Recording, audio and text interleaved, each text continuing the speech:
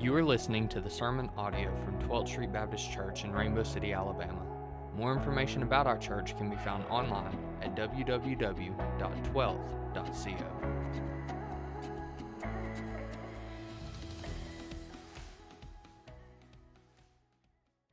Good morning, everybody.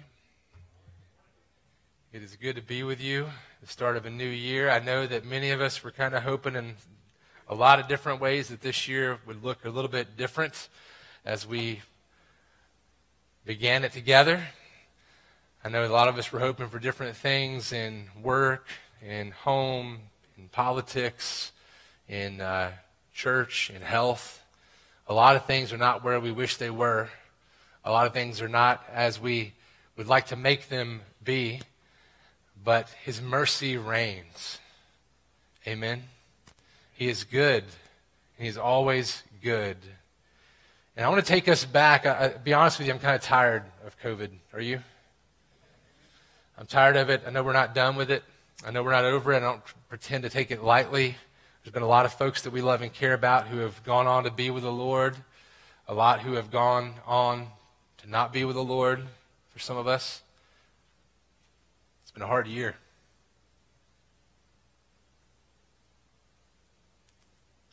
But we began about a month before we got hit with the lockdown of COVID-19 with pressing forth a path for our church that's not a new path, but an old one.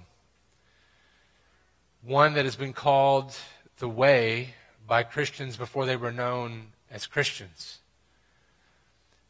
It's the path of leading a life that looks like Jesus.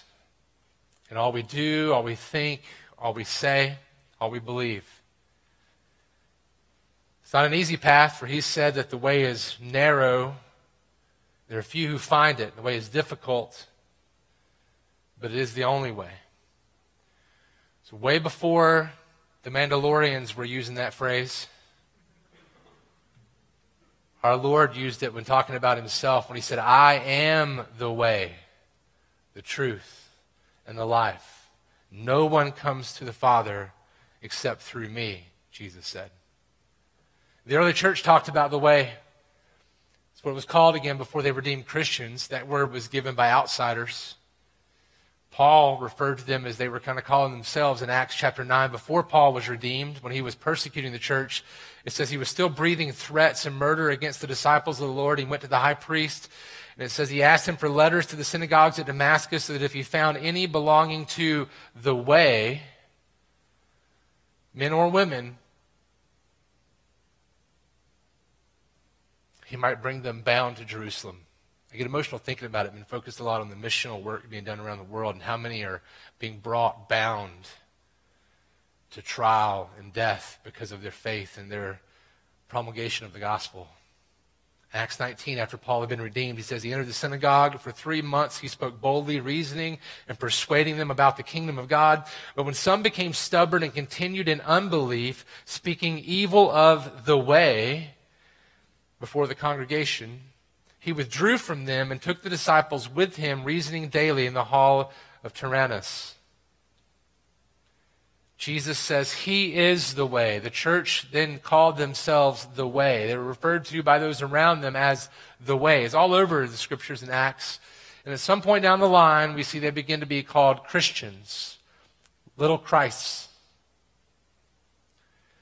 But I've always preferred the way, personally, because it means a lot more than just a label. It's something you do. It's a path you're on. It's not ending. It's a journey. That sounds a lot more like the Christian path that Jesus has deemed the path of righteousness.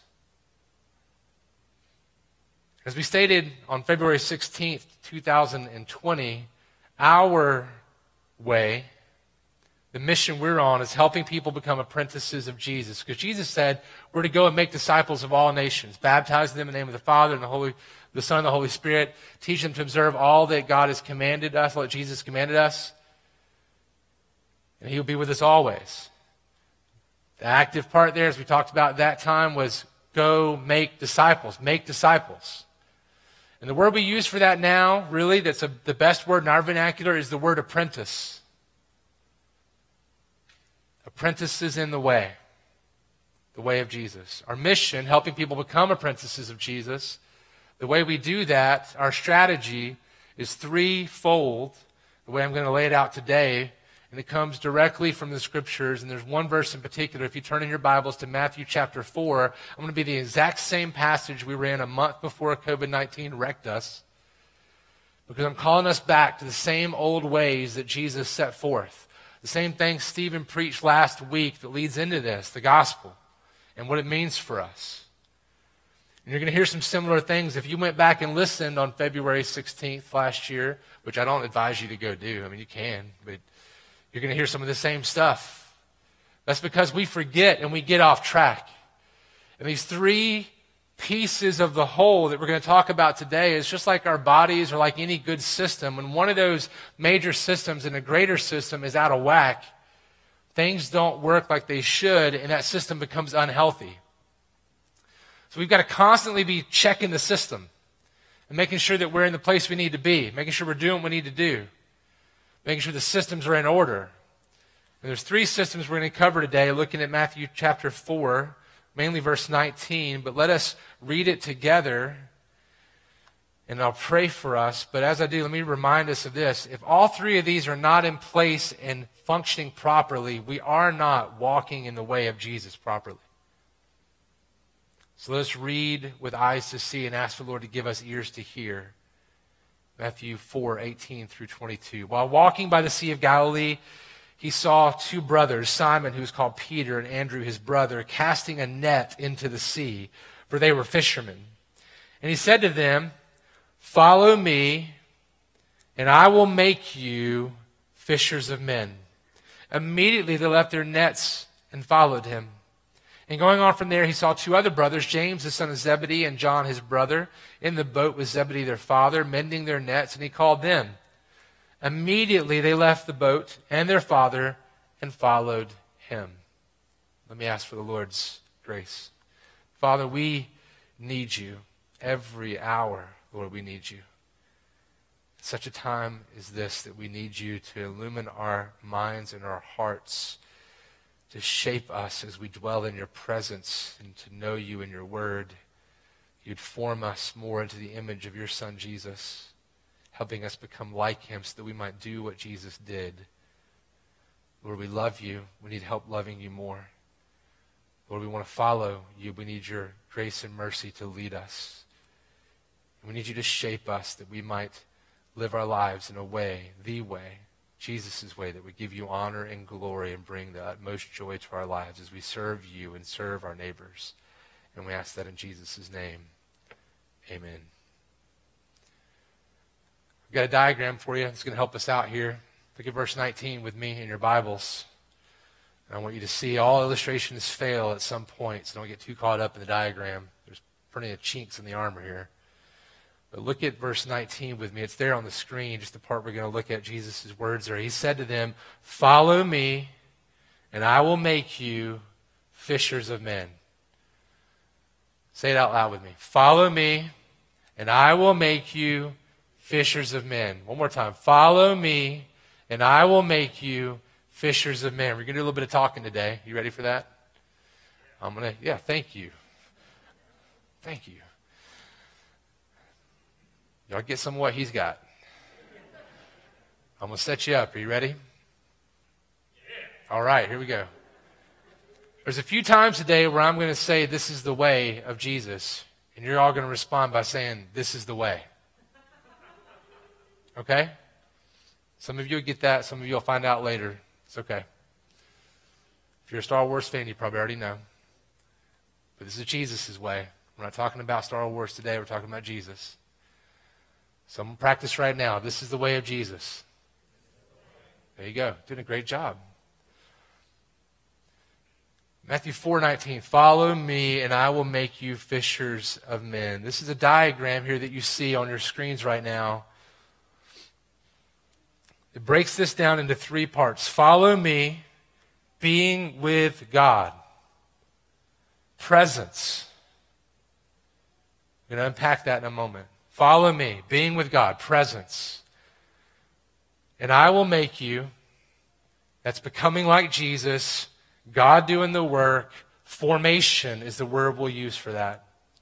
Presence and formation. Follow me and I will make you fishers of men. Doing what Jesus did. That's our mission. So presence, being with God, formation, becoming like Jesus, mission, doing what Jesus did. Follow me, be with me, and I will make you, I'm going to form you, I'll make you into the image of Christ, fishers of men, so you can do what I did. This is the way of Jesus. Some of you are slow, you're catching on. Okay. All three of these must be working together. Look at this. All three of these must be working together. You see the red in the diagram? That's to show you that if only two of those systems are working, it's an unhealthy system. If one of those are working, it's dark. Because none of them, if one of them's working, that one probably not even working either. But if you only have two, it's not working. You try to be a healthy person when your renal system is failing. You try to be a healthy person when everything else is great, but your vascular or cardiac system is failing you. Or when your neurological system is failing, but everything else is prime shape. Okay, if one of these, we have to think about it in this like linear way, but if one of those systems of the greater whole is not working, things are not healthy. It doesn't mean you can't function, but it means you're not where you are made to be originally. And a lot of times there's not a lot you can do about that, is there? Some of you have been in that situation lately in the last year or so.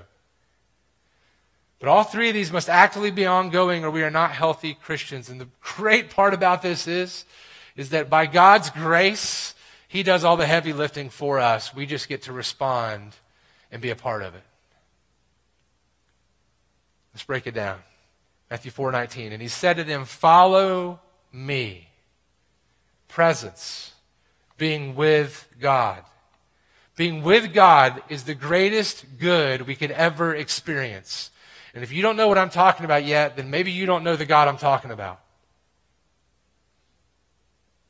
Being with God is the greatest good we could ever experience. That's not talking down to you. That's saying, brother, sister, if you haven't experienced a God like that, maybe you don't know the God of the Bible yet. Maybe you know some things you've been taught. Maybe you've heard a lot about Him, but you don't know Him. You're not in His presence. Because if you've already believed on Jesus, if He is your Lord and Savior, if He's redeemed you, this God is in your presence right now. He is in our midst as we gather as believers, and He is with us here. We cannot ignore you, Lord. You are present with us. If we've been redeemed, there's nothing we can say that would make you leave us alone because you are holding us in your hand. You do not waste the blood of your Son. You bought us with the precious blood of Christ. We are yours. You are with us. We will always remain with you. Thank you, Lord. With Him. Genesis 1, Adam and Eve made. God dwelled with them. Genesis 3, they rebelled. He cast them out of His presence. The rest of the Bible is about Him saying, hey, I'm going to be your God. You're going to be my people, and I'm going to walk among you. I'm going to fix this.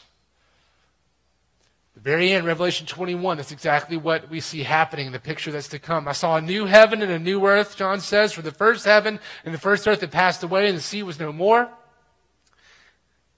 I saw the holy city, the new Jerusalem, coming down out of heaven from God, prepared as a bride adorned for her husband. And I heard a loud voice from the throne saying, behold, listen, the dwelling place of God is with man. He will dwell with them. They will be His people, and He Himself, God Himself, will be with them as their God. God's ultimate desire for us is for us to be in His presence, unhindered by our sin, made into the image of Christ perfectly. This is the end of the gospel. The end of the gospel is not that you get to heaven. The end of the gospel is not that you get to walk on streets of gold or have a mansion. The end of heaven is not that you're healed of all your sin. The end of heaven is not that you're healed from all your brokenness. The end of the gospel, is not that you are getting to see all your family again. Those are good things. Those are glorious things. The end of the gospel is that you get to be with God, period. That's the end of the gospel. That is the ultimate good of the gospel. This is the greatness of the gospel.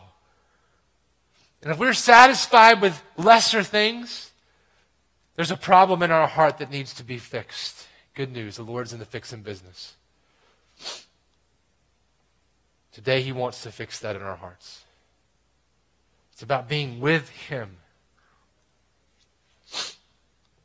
And that call to following Jesus is all-encompassing. Follow me. It changes everything. Those guys were defined. It says right there in verse 18, for they were fishermen.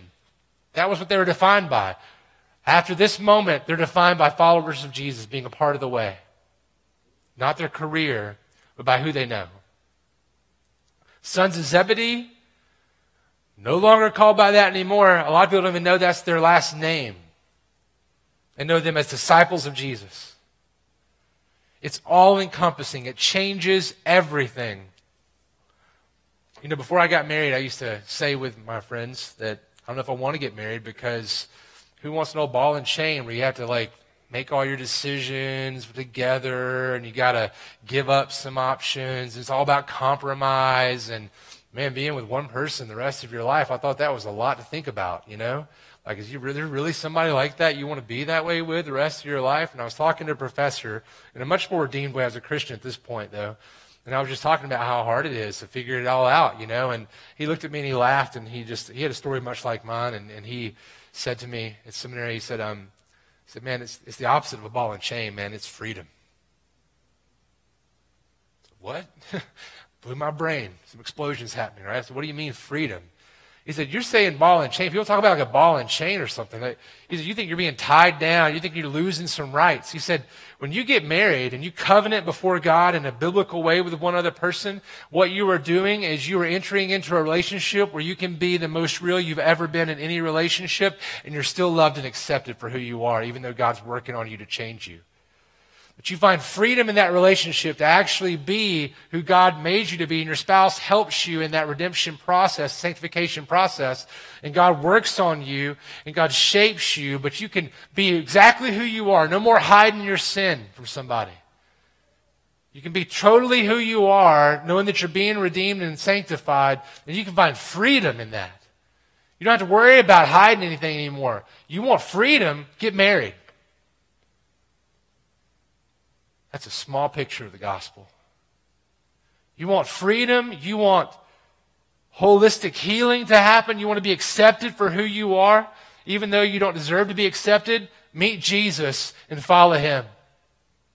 Be with Him. He's calling for you to be with Him. It means you got to give up some things. It means you got to give up some things like your right to choose the path. You don't see the disciples with Jesus going, hey guys, come over here. Where are we going? Where do you want to go today? No. You gave up that right. You died on the cross. You give up your right to choose the path. It includes our willful death daily. Jesus describes it. He says in Luke 9:23, He said to him, if anyone would come after me, let him deny himself, take up his cross daily, and follow me. He says, die to self daily and follow me. It may be excruciating, right? Follow me daily. Die to self. So it includes losing some things, but it includes gaining a lot more. Following Jesus means being nourished with the living water and the bread of life daily as you abide in His presence. Being filled with something that's deeper than food, that's more filling than drink. It includes true freedom of not having to hide in your sin. Jesus says in John 8, verse 31 and 32, He said to the Jews who had believed in Him, if you abide in my word, if you live in my word, live with me, presence with me, you are truly my disciples, and you will know the truth, and the truth will set you free. For He is the way and the truth and the life. Nobody comes to the Father except by Him. It includes freedom in that way. It includes true acceptance and eternal forgiveness. This is good things. As far as the east is from the west, so far has our sin been removed from us by the sacrifice of Jesus on the cross. Amen? That is good. We no longer have to worry about it anymore. Just this week, I was spending some alone time in the woods. Some of y'all know what I'm talking about. Staring off into the great darkness, looking to see something come through.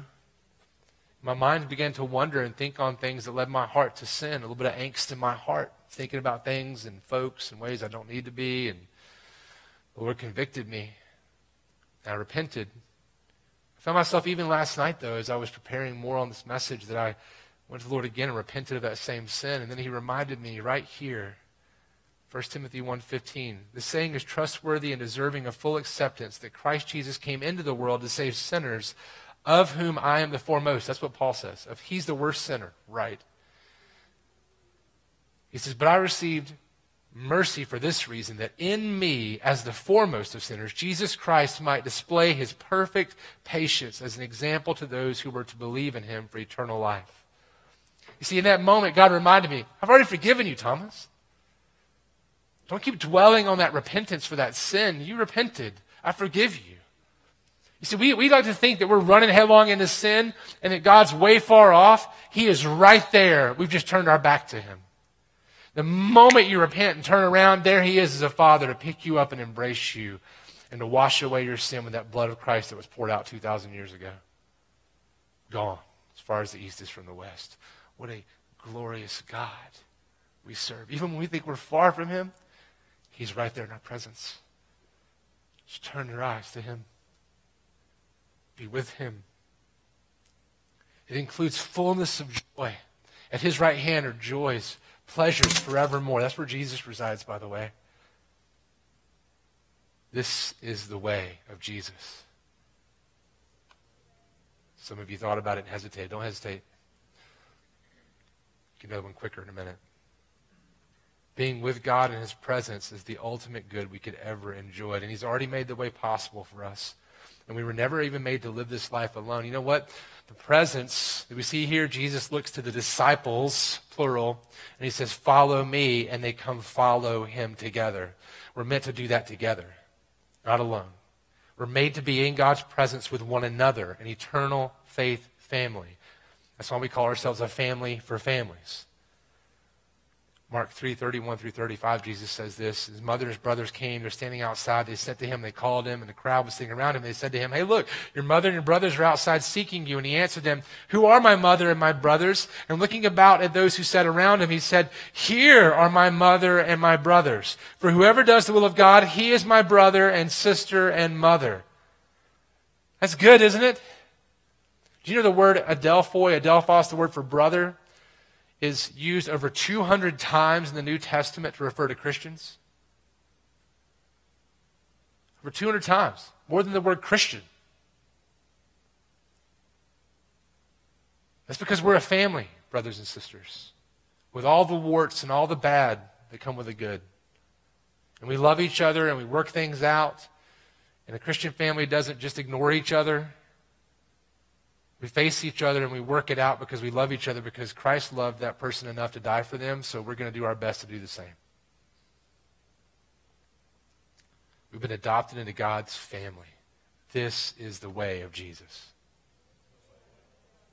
That's right. It is the way. Follow me and I will make you. I will make you. Formation. So being with God, becoming like Jesus. Notice the language. Who's the one making? Who is it? God's doing it. Jesus says, I will make you. He made us in the beginning. He will make you into what you're supposed to be. And he will fashion you out in the end. I will make you. We're all made to be in his image, to look and act like Jesus, reflecting his glory. That's what it means to be made in his image, to reflect his goodness. But we're all broken image bearers. We don't do it very well. Not many of us, I would say, probably look like Jesus very often, do we? Do people walk around and go, gosh, was that Jesus I just ran into? That must have been Jesus. Look, Mommy, Jesus. Not me. I don't know about you. Some of you are way more holy than me, but I don't know. But thankfully, God is the one who has done and who will do all the heavy lifting in our transformation to shape us into the image and form of Jesus. Isn't that good news? I will make you. Like he says in the Old Testament too, Ezekiel 36, 26 and on, God says, listen to who's doing the work. And I will give you a new heart, and a new spirit I will put within you. And I will remove the heart of stone from your flesh and give you a heart of flesh. And I will put my spirit within you and cause you to walk in my statutes and be careful to obey my rules. Who's the actor there? God is the actor there. That's good news, brothers and sisters. That means the things that we can't do as spiritually dead people, God's going to do for us. The things that we can't do as young, immature Christians, God's going to do for us. Now, we got to work with him on that as a sanctification process.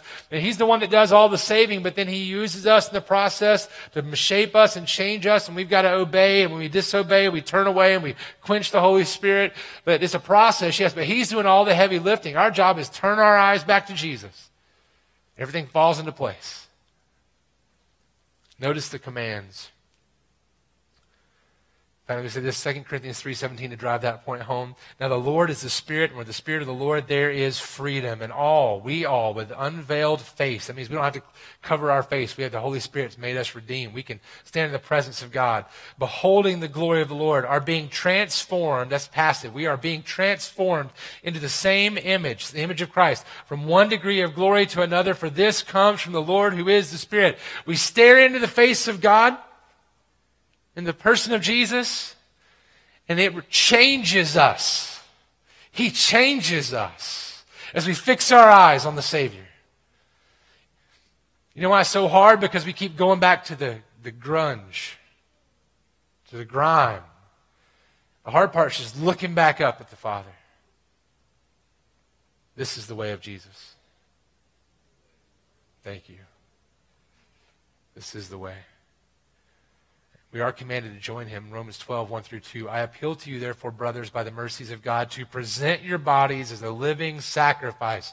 What did he say?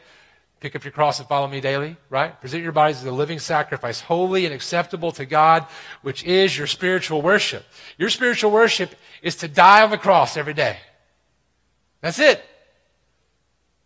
Turn your eyes to Jesus.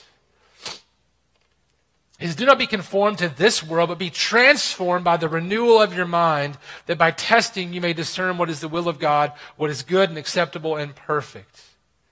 The way you choose will determine the God you worship. You hear that? The way you choose will determine the God you worship. Conform to the world or transform by the renewal of your mind. A living sacrifice to one or to the other, but you can't be a living sacrifice to two gods. Our God is a holy, jealous God who deserves all of our worship. He will not tolerate us worshiping something else. It is not acceptable worship to split our worship between two gods, a lesser and the real one. And this kind of work, being transformed in the mind, this includes learning about God, who he is, what he's done, what he's promised to do. Good news, brothers and sisters. Starting in 2 Wednesdays, we're going to start a class at 6 p.m. in this room for anybody who wants to come, where you can live stream it. And we're going to be going through some doctrines about who God is and what he's done and what he's promised to do. Some of them are difficult. We're calling it, I believe, difficult doctrines. We're going to study the scriptures. We're going to work through it together. We're going to talk about it. If you're here in our presence, we'll be able to converse about it. Because we want to know God. Make no mistake, though. Let us beware the quicksand of intellectualism. For some of us, you probably don't even need to come to that class because you know so much about God, yet we don't look very much like him often, do we? Just accumulating information in the brain is what we've kind of taught in the West. We've taught churchgoers that that's what it means to be a Christian. Show up, get a lesson, get taught. Today we're teaching. Transfer of information. That is not the way of Jesus, by the way. A transfer of information happens. The way of the apprentice is this. Apprentices don't gather up in a classroom and sit in a classroom for X number of years and then go out and do the job. It's on-the-job training. You're doing the work as you learn the work, hanging out with the master. That's what it means. Follow me, I will make you fishers of men. Come with me, I'm going to show you how to fish for men. I'm going to make you into a fisherman for men. I I'll make you into an apprentice.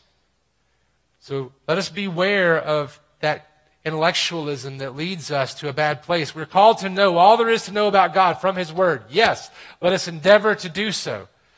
But knowing about God is not enough. Just like knowing about your spouse is never enough. Well, I know your favorite thing is this. Why don't you ever give it to me? I know you like to be in bed by this hour. Well, then why don't you help me make it happen? I know you love pancakes for breakfast. Why haven't you made any in 10 years? Knowing about someone is not enough. Knowing about them is just part of knowing them.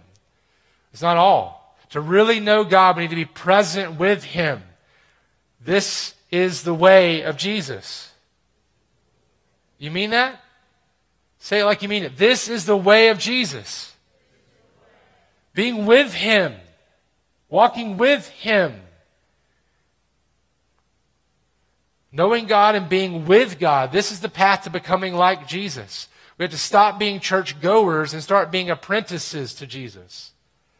Walking with Him, learning from Him, becoming like Him. Jesus leads us down that path, and all His disciples do the same. In 1 John chapter 2, it says, by this we may know that we are in Him. Whoever says he abides in Him, that means being with Him, ought to walk in the same way in which He walked.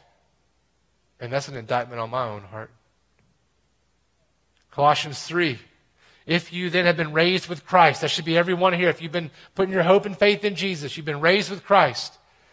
Seek the things that are above, where Christ is, seated at the right hand of God. Set your mind on things that are above, not on things on the earth. For you have died, and your life is hidden with Christ in God. When Christ, who is your life, appears, then you also will appear with Him in glory. Set your mind on things that are above. Let us not get caught up in the things that are tertiary or temporary. The only thing that's going to matter 100 years from now is whether or not you know Jesus as your Lord and Savior, and whether or not anybody else that you know knows Him too. That's all that's going to matter. Everything else is going to fall away. All the trophies, all the things we've amassed, gone. 2 Corinthians 4, so we do not lose heart. Though our outer self is wasting away, our inner self is being renewed day by day. See, that's actively happening, but we're passively here. Our inner self is being renewed day by day. For this light, momentary affliction is preparing for us an eternal weight of glory beyond all comparison. I preached that same exact passage, referring to this same passage a year ago almost. February 16th. Who in the world could have known we would have been enduring what some of us have endured through COVID-19 season? Who would have known the losses we would have incurred at that point? This affliction that we've endured that's changed our lives. And would we now call it a light affliction? A momentary affliction? It ain't even over yet, is it? Paul says, in the leading of the Holy Spirit, so God's saying, for this light, momentary affliction, it's got a purpose. It's preparing for us an eternal weight of glory beyond all comparison. As we look not to the things that are seen, but to the things that are unseen. For the things that are seen are transient, but the things that are unseen, eternal. This stuff we're going through, as horrible as it is, will pale under the weight of the glory of being in the presence of God as He shapes us into the image of Christ, as we get to be with Him forever and ever. Hallelujah! Praise the Lord that this is the way of Jesus. It is. Isn't it good? Isn't He good to us?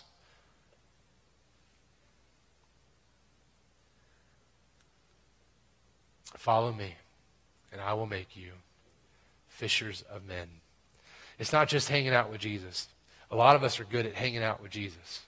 We'll read our Bibles, we'll do our devotion, we'll come and hang out with other people, and we'll learn some things. We call it formation. It may not always be formation. Just because you get information doesn't mean there's transformation happening. I hope you realize that, right? We get that? How many of us studying calculus and can't remember calculus? How many of us studying 8th grade grammar and can't remember a lot of 8th grade grammar? Right? We can sit in God's presence and we can do things we call formation type things. But if we're not doing what Jesus did, there's a misfiring system and we are not healthy. It's just the truth. I know it seems overwhelming, especially in a season where we can't even, we're not supposed to be together. We're not supposed to be each other's presence more than 6 feet without a mask for more than 15 minutes. Even then, you got to quarantine. It's hard. I ain't saying it's easy. It's probably a lot harder in China before COVID, being a Christian, though, where you get hauled off. It's probably a lot harder in other places where I've met people who have been tortured for their faith. I'm no saint. Those are some saints. But the mission hadn't changed, brothers and sisters. We're back here in this spot today because it's time that even though COVID's not over, I'm not saying we act like it is. It's a real thing. It's very big. It's bad. Okay, I get it. It's not over. But the mission has not stopped.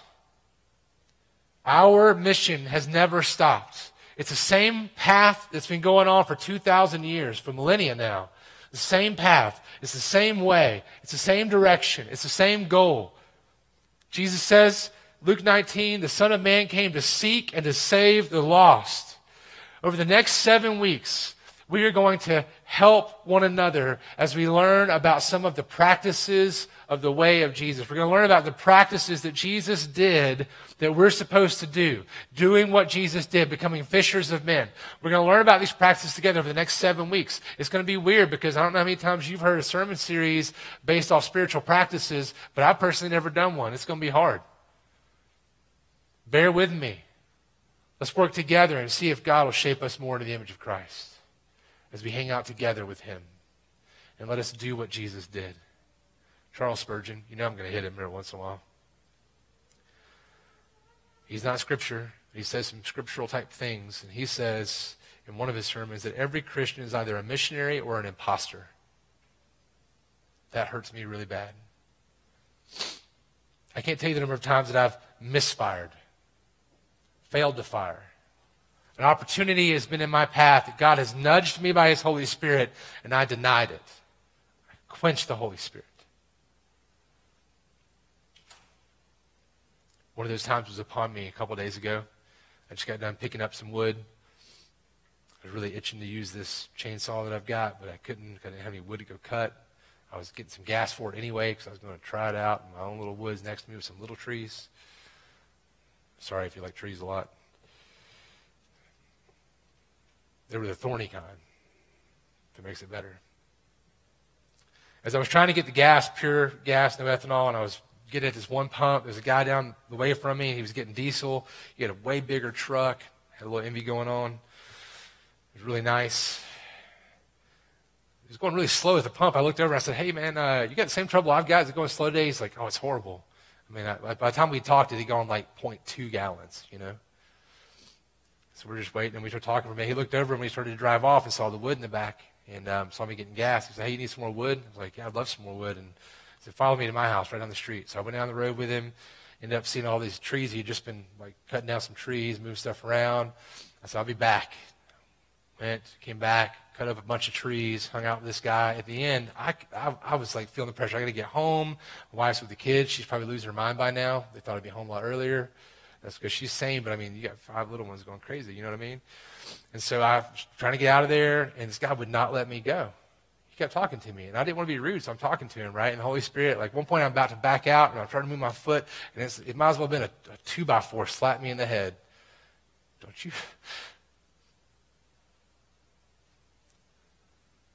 move. Listen. So I listened. And at one point I got to get to Jesus, and it was atrocious. Let me tell you, I did not do it well. Awkward, painful. It's like watching a wreck if you've been driving by, like, ugh, you know.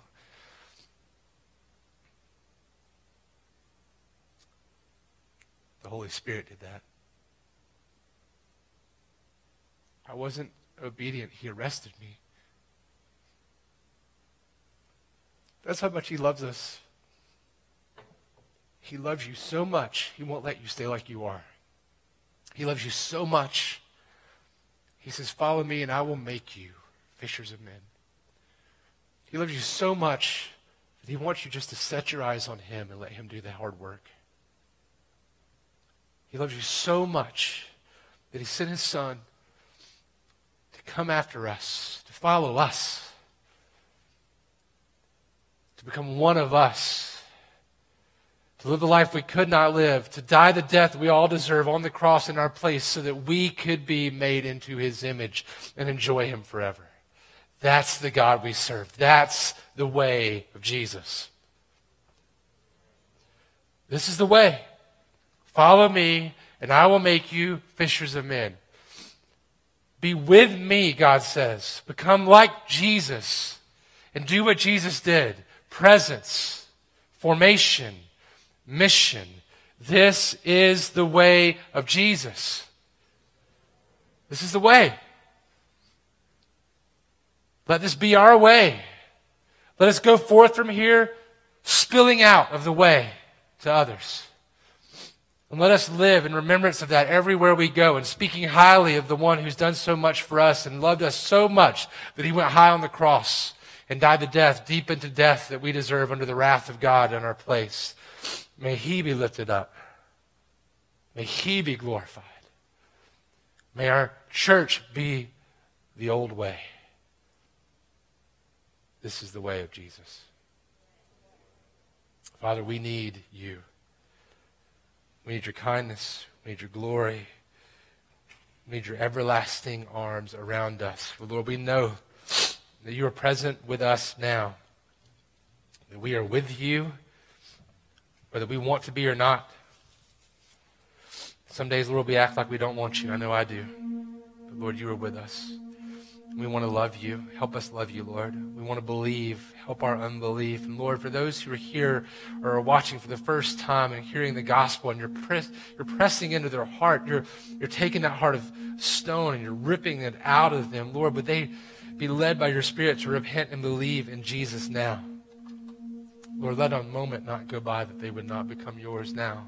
And Lord, let us not veer off the way. It is the only way, for you are the way. You are the only way, Lord. The way, the truth, the life. Nobody comes to you but through your Son, Jesus. Let Jesus be our way, Father. Lead us and guide us. Make it our way. That you might be made much of. That we might be filled with joy, and that people might come to know you. Because you put us on the way. Thank you, thank you, thank you for Jesus. And I ask that in his name. Amen. Thank you for listening to the sermon audio from 12th Street Baptist Church. Feel free to share this with anyone you meet, and we pray that this sermon helps you to be more like Jesus as 12th Street seeks to make apprentices of Jesus by being a family for families.